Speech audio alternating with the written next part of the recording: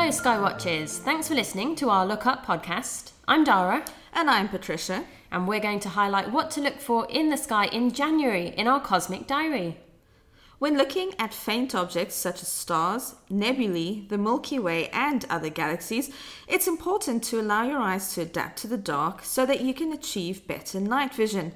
Allow 15 minutes for your eyes to become sensitive in the dark, and remember not to look at your mobile phone or any other bright device when stargazing. If you're using a star app on your phone, then switch on the red night vision mode. Now, the Quadrantids is the first major annual meteor shower of the year, with up to 120 meteors per hour at the peak. Now, although the Quadrantids become active in late December, they peak on the night of the 3rd and 4th of January, but are all but gone by the 12th. Now, the best time to spot meteors is after 1 a.m, as the moon will have set below the horizon, and at this time the radiant will be above the northeastern horizon. The Quadrantids is one of the only showers to be associated with the debris of an asteroid rather than a comet. The parent body is asteroid 2003 EH1, which takes 5.5 years to orbit our Sun. Now, the shower is also slightly odd as it's not named after a modern-day constellation like many of the others. It owes its name to a now-defunct constellation of Quadrans Muralis, which was left off the list of constellations accepted by the IAU, or the International Astronomical Union, in 1922. As we continue through the winter months, the constellations of Orion and Taurus will dominate the southern sky. Use the trio of stars in Orion's belt as pointers to the red giant star Aldebaran and the Pleiades, an open cluster of stars located higher in the sky. The belt also points to Sirius, the brightest star in the night sky, which will be closer to the horizon. On the 7th of January, the waxing gibbous moon will be placed by Aldebaran, making these constellations and the bright stars within them easier to find. Aldebaran, a red giant star, is the future fate of our Sun, which will bloat up, expand, cool, and turn redder, but not for about another 4.5 billion years. But if Aldebaran was the star in our solar system, its surface would extend out to the orbit of Mercury. Betelgeuse, in the constellation of Orion, is a red supergiant star instead, and if that star was a star in our solar system, its surface would extend out past the orbit of Mars and into the asteroid belt. Now, the full moon occurs on the 10th of January. Keen observers may notice that the moon appears a bit fainter, as it will also be a penumbral lunar eclipse. This is when the moon passes behind the Earth into its shadow, but only through the Earth's penumbra, so it is only partly shadowed by it. Now, the penumbral lunar eclipse will begin shortly after 5 p.m, following the moon's rising in the eastern part of the sky, and will reach its maximum at about 7:10 in the evening. The event will draw to a close by 9:15, so it can be caught in its entirety from the UK. But noticing any difference during a penumbral lunar eclipse can be very difficult. Eclipses usually come in pairs though. A solar eclipse usually occurs 2 weeks before or after a lunar eclipse. This lunar eclipse was the second in the pair. There was actually an annular solar eclipse on Boxing Day just gone. However, it wasn't visible from the UK. Mars is one of the naked eye planets to look for, appearing in the southeast before the sun rises, but due to its distance from the Earth at this point in its orbit, it appears quite small and will be much better placed for viewing when it reaches opposition later this year. Nevertheless, it's still worth spotting, and it appears beside the bright red star Antares in the constellation of Scorpius. Due to both Mars and Antares appearing a reddish color, they can sometimes be confused with one another. Antares translates as anti-Mars, meaning the rival or equivalent of Mars for this very reason. Antares will appear closer to the horizon than Mars, but on the morning of January 20th, the thin waning crescent moon will join the pair in the pre-dawn sky. And Venus is another brilliant planet to spot throughout the month. If you wait until the sun sets, look towards the southwest. Being the brightest planet and brighter than many other stars, it will no doubt be the first star-like point you see, and as such, it's sometimes known as the evening star. Now, towards the end of the month, Venus will be even better placed, setting almost 4 hours after the Sun, giving you plenty of time to spot it. By then, Mercury will be getting close to its greatest eastern elongation, making it easier to view too. And if you wait until the 27th of January, the brightest and dimmest planets will appear together in the sky. That's Venus and Neptune. Even through a pair of good binoculars, Neptune won't appear as more than a small pale blue dot, but the duo may be visible together in the early evening on the 27th after the skies darken. If you take any photos of the night sky, please do tweet them to @ROGAstronomers. You may also want to check out our night sky highlights blog on our website, rmg.co.uk. But now it's time for our cosmic news. So hello everyone, welcome back to the Cosmic News part of our podcast. For those of you that are new listeners, this is the part of the podcast where myself and Patricia pick a news story that we found in the previous month that has really excited us and that we want to share with you guys and kind of break down the science behind them. I'd like to first of all wish everyone a very happy new year. And I think we've got 2 great stories, hopefully, to start off our podcast for the new year. And Patricia, we're going to get you to start off first. So what is it that you've picked for your January story? Well, my story this month is about the enigmatic moon of Saturn, its moon Titan. And although we're listening to this podcast story in January, I'm going to keep the festive season spirit going just a little bit longer. You're keeping those 12 days of Christmas going. I'm doing my very best to do that because in today's story, we'll be exploring Christmas past, Christmas just past, and Christmas future. Okay.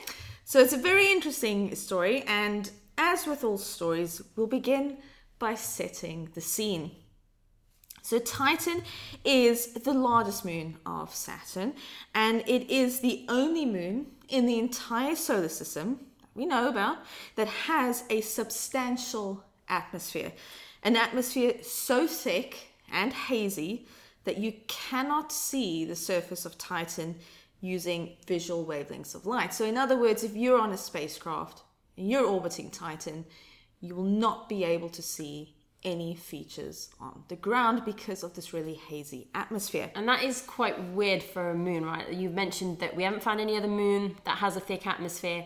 Yeah. And in fact, we have planets like Mercury and Mars that don't have much of an atmosphere at all either, so it makes it particularly exciting, I guess. It does, and you might be wondering, well, how can you really study something that you can't see? Because obviously a lot of the observations we do, we like to look at things, and because we're astronomers, we'd like to study in more than one wavelength of light. And if we take ourselves back to the point where we were sort of just working with those visual observations, what we had known from observations, both ground-based, in other words, using telescopes here on the Earth, but also from spacecraft that actually flew past Saturn, we eventually figured out that the atmosphere of Titan actually consists of nitrogen and methane.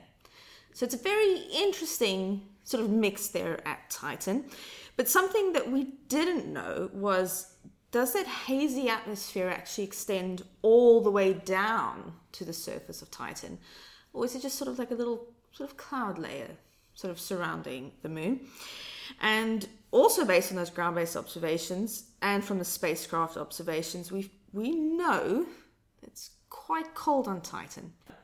Minus 179 degrees Celsius, so just a bit cold. And because of those cold temperatures, because of what the atmosphere is composed of, scientists at the time were actually speculating that those cold temperatures meant that it was possible that Titan could actually be home to oceans of liquid hydrocarbons. So it's so cold, then you could actually have liquid methane on the ground on Titan.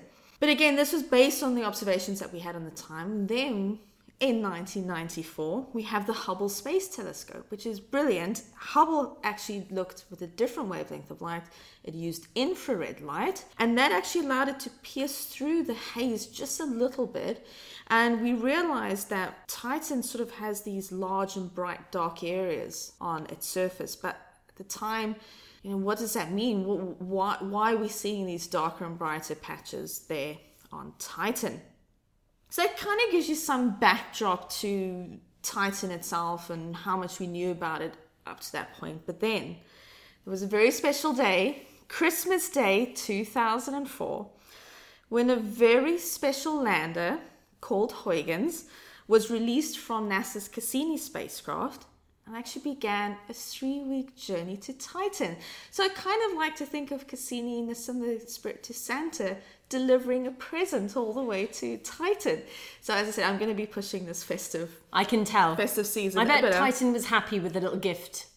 I'm sure it was. Just this cute little present from the Earth making its way towards Titan. And good news, which I'm sure everyone knows, but if you didn't know, Huygens did land successfully on Titan and was the first, and as a matter of fact, to this day, is still the only landing of a spacecraft we've actually made in the outer solar system.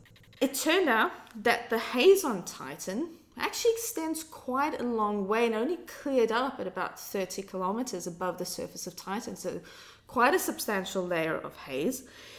But what was really exciting was that the images actually revealed that the surface of Titan was covered in dried riverbeds and lakes, and that there were plateaus that had these sort of large channels cut into it, which looked very much like drainage networks you find here on the Earth. So wherever you have a river flowing or you've had a body of water, it sort of carved its way into the ground, and you had these drainage channels where a liquid once flowed. So it's getting very exciting thinking back to the fact that scientists had speculated that you could have a liquid on Titan. And then there's some evidence there now. And there's tantalizing evidence, but even better actually was the image that Huygens took of its landing site.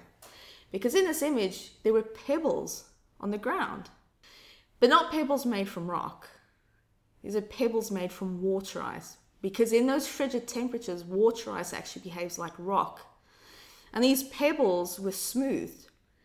And you only get that smoothing on pebbles if they've been rolling around in a liquid. So here on the Earth, if you've ever been down to a beach and there's lots of pebbles, the pebbles are smooth.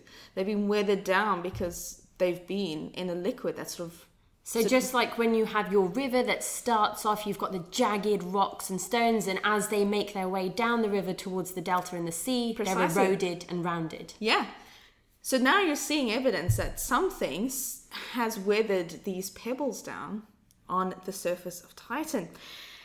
So it turns out, based on those observations that Huygens did, but also in Cassini itself, the Cassini spacecraft, found that there is liquid on Titan. There are actually lakes on Titan. And yes, there are lakes of methane and ethane. So we can't go swimming in them? No. But this is amazing because in addition to Titan being the only moon with an atmosphere, it's now the only other solar system body that has a liquid on its surface. So the Earth has liquid water. Titan has liquid methane. No other body that we know about has a liquid on its surface. So very exciting. But now we venture into the Christmas that has just passed, because scientists have been working through the data that Cassini returned, and there's an enormous amount of data that they're working through. And they were looking at the lake regions on Titan, and they noticed that sometimes there were these bright spots that appeared in the lakes. They'd be there for a while, and then when Cassini re-imaged the area, the bright spots were gone. So this was very strange, and scientists actually called these features magic islands because they appeared and then they disappeared.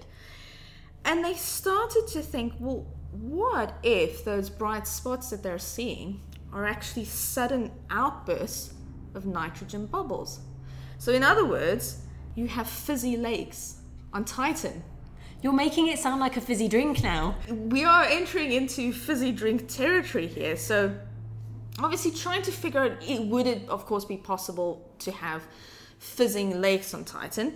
So scientists were able to sort of have a simulated Titan here on Earth, and they put down some methane and ethane, and a little bit of nitrogen thrown in because we know that that's all there. And through a bit of trial and error, they eventually found the correct combination of methane, ethane, and nitrogen that produces nitrogen bubbles. And they found that because it's so cold on Titan, what happens is the nitrogen that is in the atmosphere can actually end up being dissolved into that liquid methane. So during rain, because yes, it rains on Titan, but not water.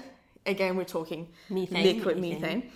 And they realized that if that liquid methane that has this nitrogen dissolved into it, all of a sudden comes into contact with an ethane-rich liquid, that nitrogen just sort of separates out of the solution and produces bubbles. So it's very much like the fizz that results when you open a can of soda. So just as you said, so Titan is kind of like a little fizzing, bubbling place. But again, we can't swim in it and we definitely can't drink it. No, I would advise strongly against drinking it. But interestingly, so they realized, okay, you can have nitrogen bubbles released when that happens. But again, through experimenting and running these simulations, they also found that nitrogen bubbles can also be released if the methane warms a bit. Now, Titan has seasons too. So you have seasons on Titan, which result in slightly warmer temperatures, slightly cooler temperatures. So they realized that during seasonal changes, you could have these nitrogen bubbles appearing during certain seasons. But those bubbles, as cute as they may sound, they could potentially pose a problem for future missions to Titan. So now let's move to Christmas future. A potential future Christmas. Let's go for it. So NASA have announced a dedicated mission to Titan, a mission called Dragonfly. Nice. And it's scheduled to launch in 2026. And it will arrive on Titan in around 2034. So it's still a way away and it's going to take a while to get there. Now, Dragonfly is actually going to be a sort of large multi-rotor drone that's going to fly around Titan. So we're going to have a drone flying around Titan. And the idea is by being able to fly, it can explore more locations. So it can head out, it can map the area. Even better, at locations that they choose, the little drone will actually land and it's going to sample the surface at various locations around Titan to sort of determine the composition, to kind of see what's really happening on this moon. Of course, it's exciting to think of what Dragonfly might discover, but let's take one leap further into the future to a mission that would have a submarine component to it. Oh, wow. And that submarine, its sole purpose is to explore the lakes on Titan.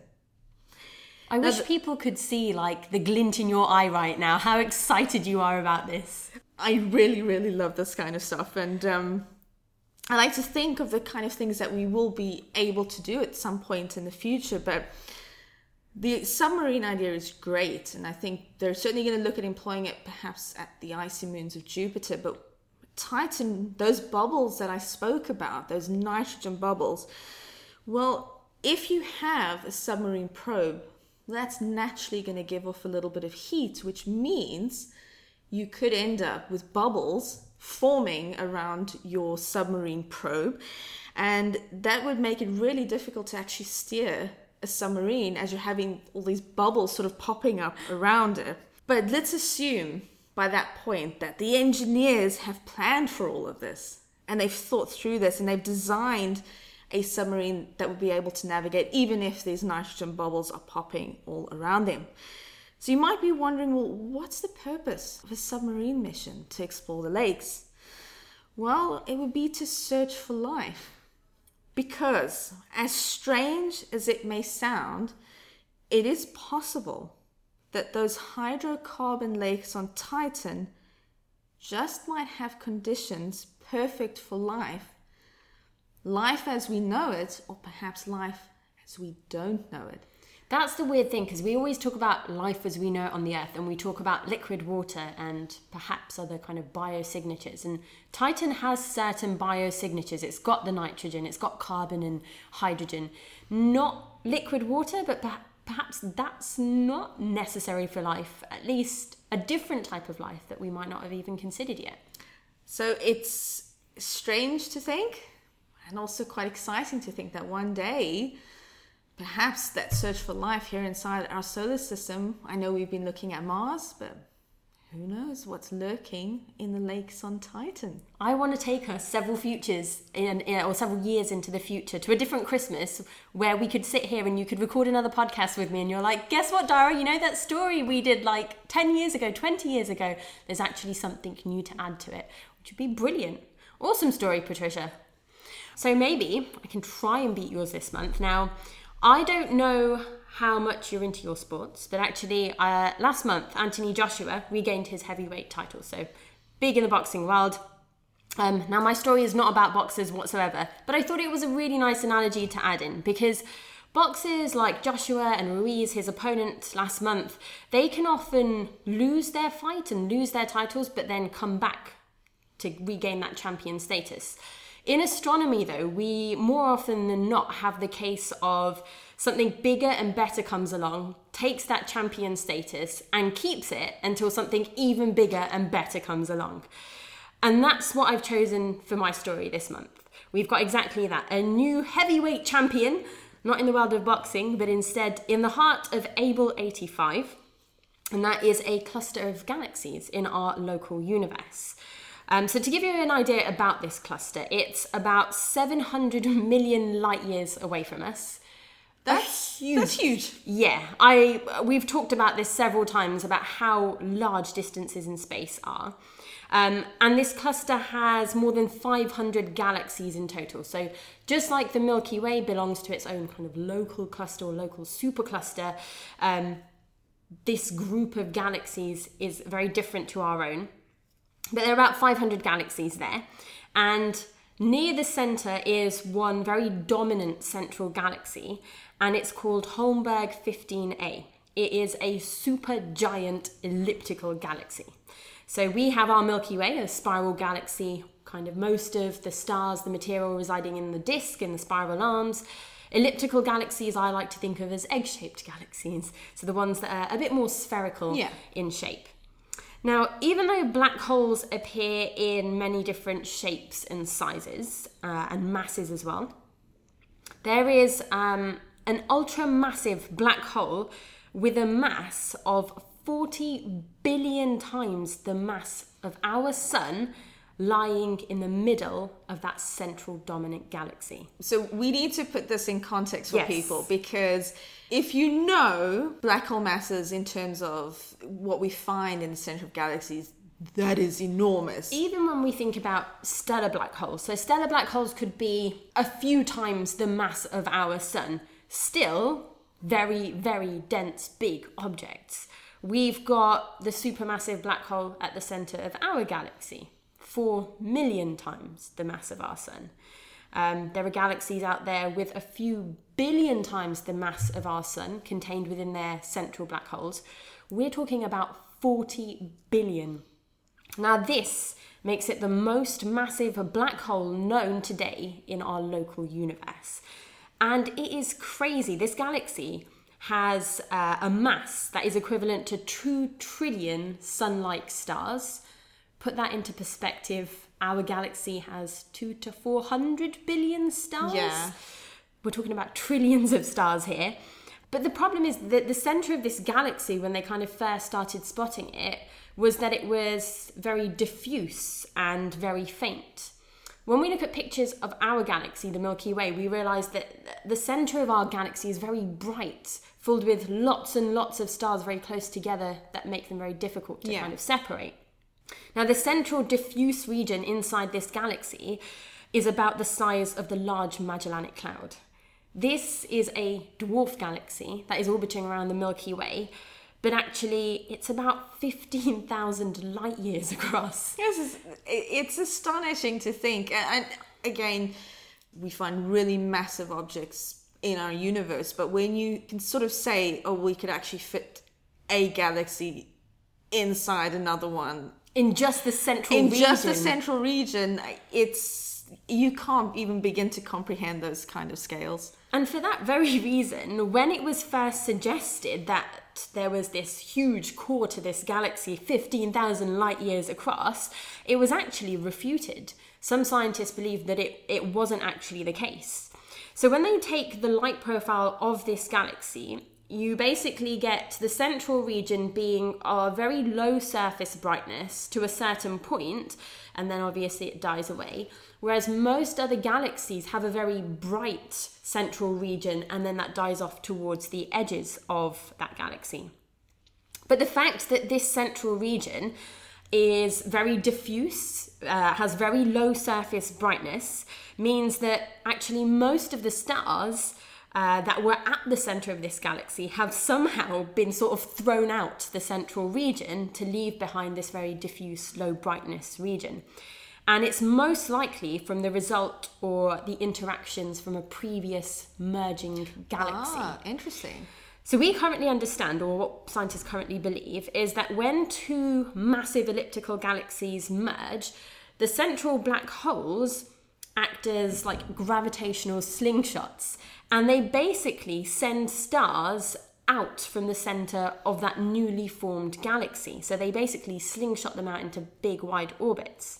And that means that you've got lots of stars cleared out the central region, and if there is very little gas left at the centre too, it means that you can't have new stars forming as you usually do in younger galaxies. And that means the core becomes completely depleted. There are stars that have been thrown out and new stars that can't really be born. And every time a galaxy merges like this, the black hole at the centre obviously gains mass because it's gaining two supermassive black holes merging into one. And the galaxy centre loses its stars because they're being slingshot out. Yeah. So there are only actually a few dozen black holes which have direct mass measurements. As you can imagine, being called a black hole, they're very difficult to detect. And it also means that scientists struggle to determine properties about them, like their mass. There are very few, a few dozen perhaps, that we have detected, but actually we've never been able to directly measure or estimate the mass of a supermassive black hole at this distance. Yeah. We're talking 700 million light years away. I think the previous kind of distance record we have for the measurement of the mass of a black hole is about half that distance. So we've doubled the distance now that we've been able to measure the mass of a black hole at. Now, you can actually hazard a guess as to the mass of a black hole indirectly. So some people or some scientists look at the population of stars and they measure, as they can see the stars, the mass of them, and that can give them an indication of the size of the supermassive black hole that might lie at the centre. Or you can look at the velocity of the stars and how they travel around the centre of the galaxy. And just like we have the relationship between planets and their orbital period around our sun, we can look at the velocity of stars around a supermassive black hole, which isn't itself visible, but from their speed or their velocity, work out how much mass must be contained within that black hole. So from that, astronomers actually already had an idea about the size of the black hole in this galaxy, but of course no direct measurement had ever been made. It's incredibly far away. Now in this case, the mass was estimated by using the motions of stars around the core of this galaxy, basically using that method of Kepler's relationship between the velocity and the time that those stars take to go around that object. And it's from that they calculated the mass must be 40 billion times the mass of our sun, which was actually much bigger or a larger result than they had actually expected from their indirect methods.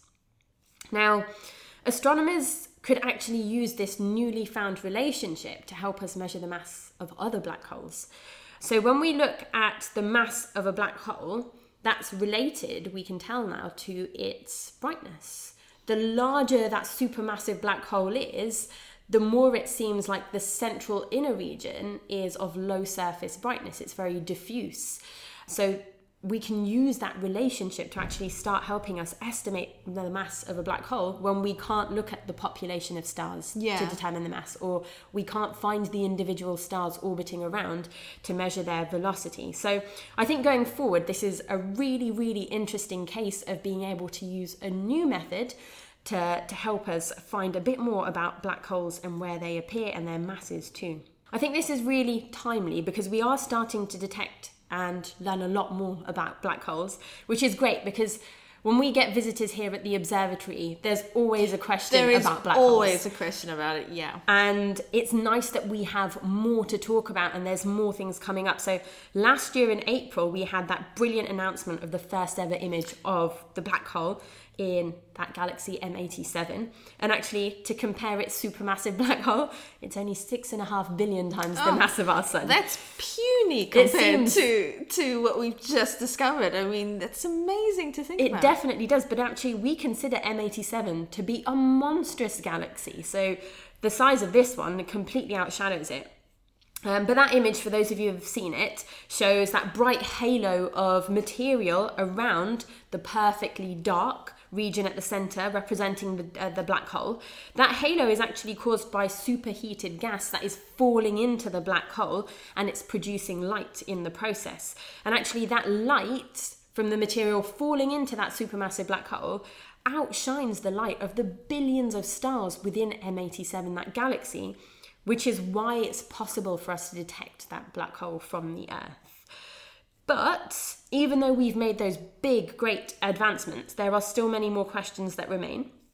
One of them is that some black holes we know have actually grown to be billions of times the mass of our sun in less than 1 billion years from the Big Bang. And according to our current models, that is not possible to have huge supermassive black holes forming in such a short time. But it could be that there are other methods or other things that might have happened to describe this. So they say that in the time of 1 billion years after the Big Bang, it's likely that we've only got black holes up to about 100,000 times the mass of our sun forming. But perhaps supergiant stars that once formed in the very early parts of our universe, maybe they provided the seeds to these supermassive black holes. The problem is, even though they've determined that these supermassive stars could exist, they've then put them into their simulations to run and see whether they create these supermassive black holes. But the supercomputer technology we have today can actually only model that for about 200 million years. And they want to try and model a billion years after the Big Bang. So to date, we actually don't have the computer power to run the entire simulations, but they've made a start. So I think there is huge ground to be made here, and they're onto something. But in terms of heavyweight titles being won, I've got to give it to this galaxy. 40 billion times the mass of our sun. This huge, super, ultra massive black hole found at the center of our galaxy, and a huge record as well to be found and detecting its mass at 700 million light years away. So I think we've started off the new year with some big records and some big breakthroughs as well. Well, it's a great story, Dara, and I think this month it's going to be a little bit of a stiff competition. I think it's going to be tight this month.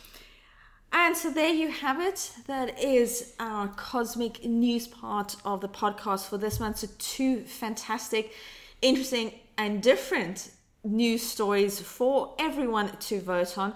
And you'll find our poll on our Twitter account on @ROG in the beginning of the month. So do please keep an eye on the Twitter account and vote for your favorite story. Last month. Yeah, bring us on to last month, Patricia. I really want to know how our stories did. So I have the results in front of me, fresh off the presses. And so last month, Dara, you spoke about how the mass of a galaxy determines how that galaxy spins. Mm-hmm. And I spoke about the first confirmed detection of water vapor above the surface of Europa. That was a good one. We had a total of 25 votes on our Twitter poll this month, and with 72% of the vote, the winner is the story on Europa. It was going to be, wasn't it? It was a brilliant story, Patricia, so well done on your win. But I do think it's going to be a very close competition this month. And if you enjoyed our podcast today, certainly do have a look on our SoundCloud account. We have a whole bunch of different podcasts for you to listen to. But that's it for this month. So do join us again next month, where we'll take you through the wonders of the night sky and, of course, anything that's broken during the month and our next Cosmic Podcast.